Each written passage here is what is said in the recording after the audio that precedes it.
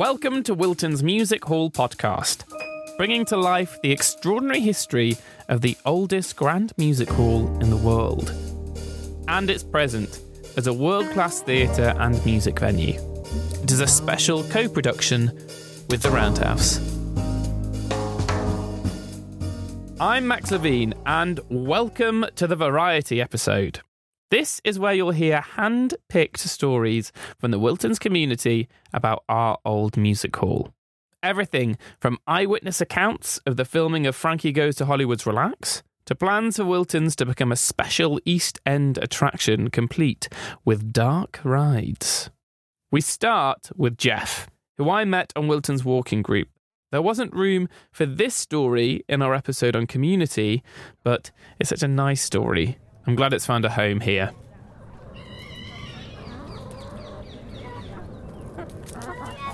When they were finishing the building off,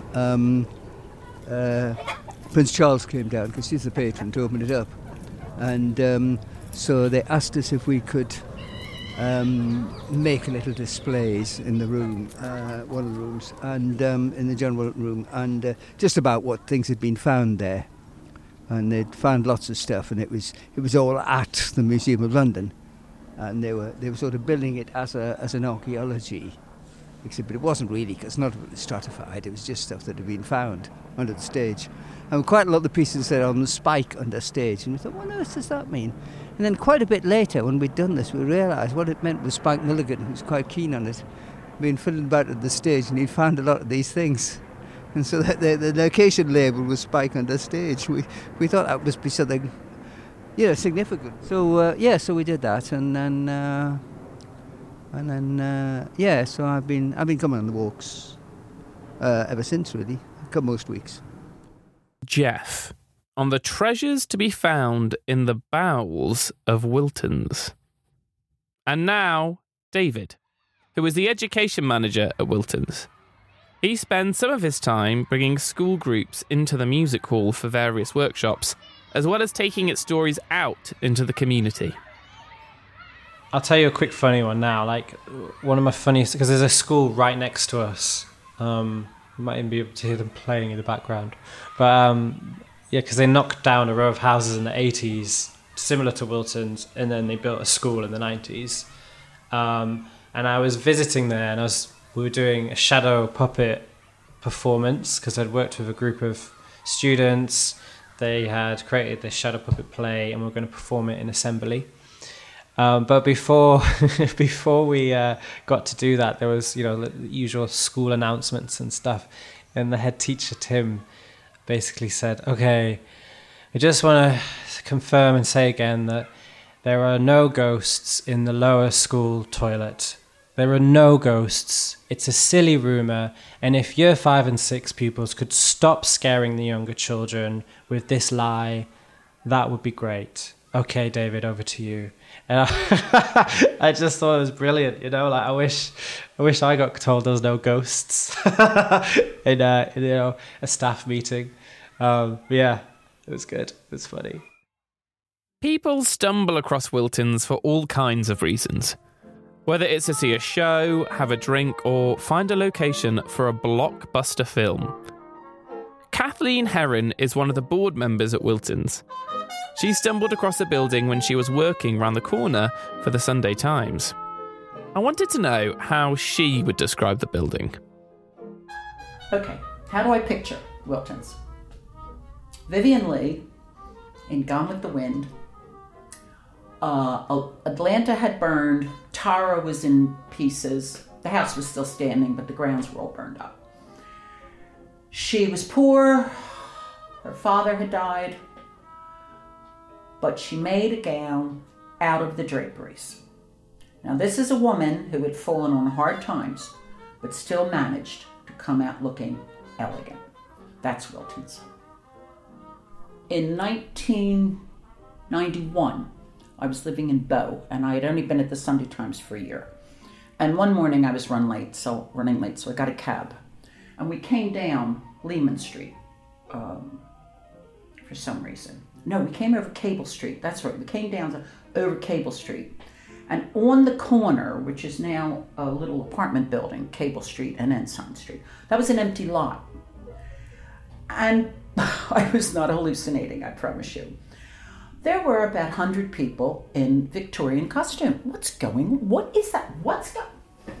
So I found out later it was this Victorian music hall. And what all those people were doing, they were the extras for the film Chaplin that started Robert Downey Jr., so I guess it was 1991. And then another time, probably about a year later, they did Taming of the Shrew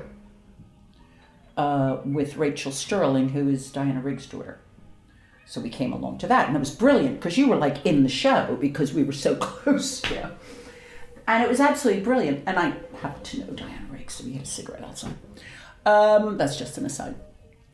And then we found out, I don't know if I was walking past or somebody was walking past and saw a sign that said, bar open Monday through Friday. And we're like, whoa, we've got a new bar. And that's when it all started. We just started coming, and it really did. And it wasn't just News International, but it became a destination. Wilton's can be described as a theatre and music venue, but it can also be described as a pretty raucous bar.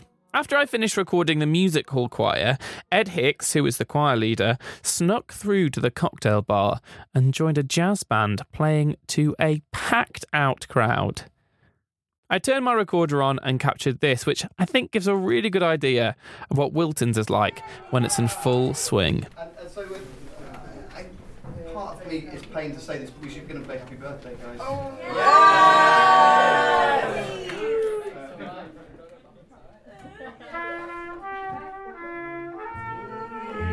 My name's Holly.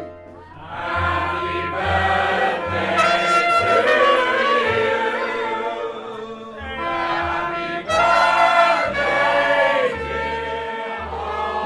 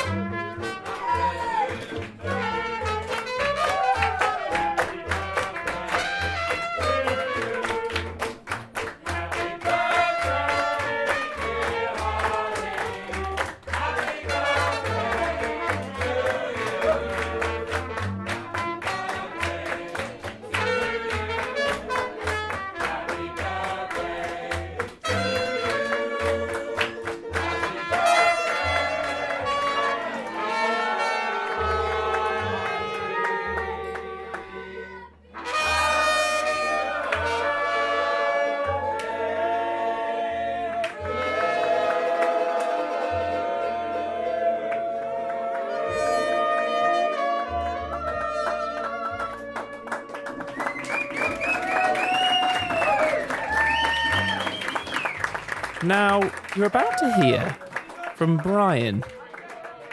Brian held the keys for Wilton's for many years in the 80s and 90s. In the past, various parties have wanted to obtain the lease for Wilton's for a number of projects. One wanted to knock the music hall down and develop on the land. Another to move Wilton's brick by brick and rebuild it on nearby St Catherine's Dock, which I never really understood. Brian himself proposed to turn it into a retail park with special attractions, but we'll talk a bit more about that later. While battles over ownership raged, the music hall was still in use as a film set.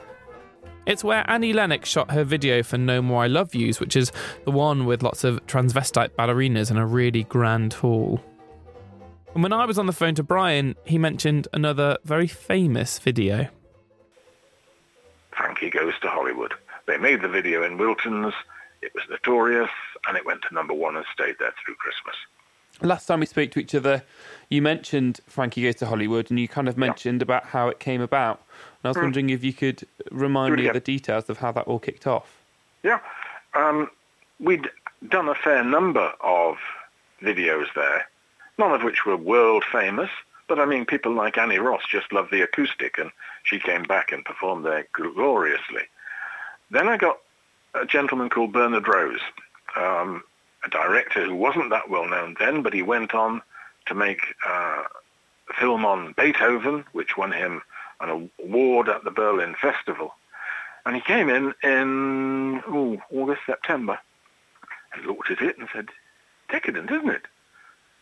What's this? And he banged the balcony, and I said, well, if you want, it's a mirror of a paunch if you have somebody bouncing themselves off on the top of it. That's exactly what he did. He had the Emperor Nero standing there, jumping up and down in time to the music against the balcony, whilst on the stage a tiger circled a naked girl within a cage, and the Frankie Goes to Hollywood. It wasn't actually the group per se, it was the doubles that you sometimes use, performed very strange antics, most of which couldn't possibly be used, on the floor. Yeah, I mean, were you there when it was being filmed? Were you on set? Yeah, on most of these things, I acted as a stage manager. They didn't want to have security through the night, but I'm quite happy to stay there because if the burglar alarms went off, I would be summoned, and I had a house in Blackheath at this time. I didn't really want to come traipsing in, as I had done for rats and other things on many occasions. So, yes, I was very much part of it, and I was there watching it happen. So it was all quite above board then, the filming of the video? There was a proper film crew? It wasn't like everyone snuck in? No. Well, I should explain. BBC Two had been filming their serials there. We would have sometimes a 16-man crew. It was a large one because they'd got tigers and other things roaming around. And we'd also got floor covered with straw and flames, naked flames, which I didn't see because I was meant not to let that happen. But it did happen, and it's in the video, and it looks good. And they were very careful. Relax was filmed in 1984, when the main hall was in dire need of repair. David described some of the work he undertook to share the progress of the restoration, which was finally completed in 2005, with the public. So during the building project, the reason I was employed was through the Heritage Lottery Fund. So Wilton's got a large grant from the Heritage Lottery Fund, and lots of other funders and donations as well helped with the cost of the repair project of Wilton's. But alongside that, there had to be an engagement program to get these pupils in and see the building change. But the building company were amazing. They were called Ainley, and they just worked alongside me, and I'd have to come and attend weekly builders meetings. Say, right, I'm going to bring in 30 kids, and Mick, the head builder guy, what was he called? Site manager. We were going, oh God, not again, David. Okay then, bring him in. He was from Yorkshire, really strong accent. It was brilliant. And he had this dog as well. That was the most annoying thing, actually, because, I would go in and really enthusiastic, teach them all about the history of the building, the different building techniques, the architecture. And the main thing they were interested in was this dog that Mick had, this tiny, I don't know what it was, Chihuahua or something. And what was he called? Oh man, I forgot the name of the dog. Bailey, that was it. Bailey would be sat in the site office because Mick lived in York, but he'd come down and work here at the week and then go back at the weekend, so he needed his dog with him, obviously. So the dog would come down with him, Bailey would come down with him. And I was like, right, this is the site office. And I was like, wow, they're really paying attention. But it's because the dog was sat beside me. And they were like, oh. So that was cool. Wilton's wasn't always going to be restored and turned into a restaurant, bar and performance space. In the 80s, there were plans to turn it into a special attraction called Wilton's World, complete with what has been described to me as dark rides. Brian Daubney, the man who just recorded the Frankie Goes to Hollywood video, was one of the main supporters of this plan. As well as bringing the history of Wilton's as a music hall to life, he wanted to tell the story of nearby exotic animal trader Charles Jamrach. Jamrach's operation crossed paths with Wilton's when it was a roaring music hall in the 1860s. For context, you should know that Wilton's sits opposite a raised, historic railway line with arches underneath. It's also a 5-minute walk from the Tower of London. But what would be really astonishing inside there is you walk inside and you were at once in the world of Jamrach. Now, Jamrach was a genuine trader in animals.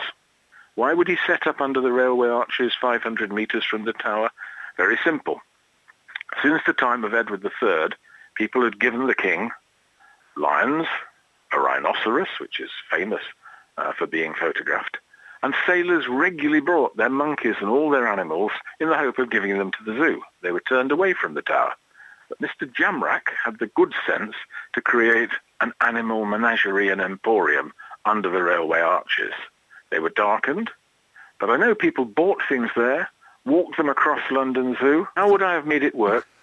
Well, it was weird because I'd been working in the Natural History Museum, and in the basement at that time, there were exhibits which they couldn't exhibit simply because an elephant, for instance, had arrived from Tanzania and had then suddenly sighed. It was being eaten by termites inside, and its whole back half dissolved. The curator jokingly said to me, if you can find a practical use for that that's not going to make you a profit, we could actually arrange for you to use it. And it occurred to me, lions' heads moving in the dark, roaring suddenly, the elephant standing there, and extraordinary impala and other animals, all of which were bought and sold here. This is probably where Rossetti came to buy his wombats. Rossetti loved wombats. But he actually kept them as pets, and it was quite a fashionable thing for people to have young tigers, cougars, and cats on chains, and all sorts of animals, and walk them around London. Nobody objected because it wasn't against the law. It is a world that is slightly beyond anybody's expectations. And what I planned to show was one auditorium which could show audiovisual and film, and not only film of the history of the place, but for goodness sake, why don't we ever see Little Titch's dance? Not just Little Titch, but Mary Lloyd, even more so, people who imitated Champagne Charlie. There's no film of him, but these are the only boards on which he stood. And to be able to show them opposite and under those arches, the links between theatre, art, and this place go on. They go before Wilton's, probably back hundreds of years, but they go right through the Wilton's period.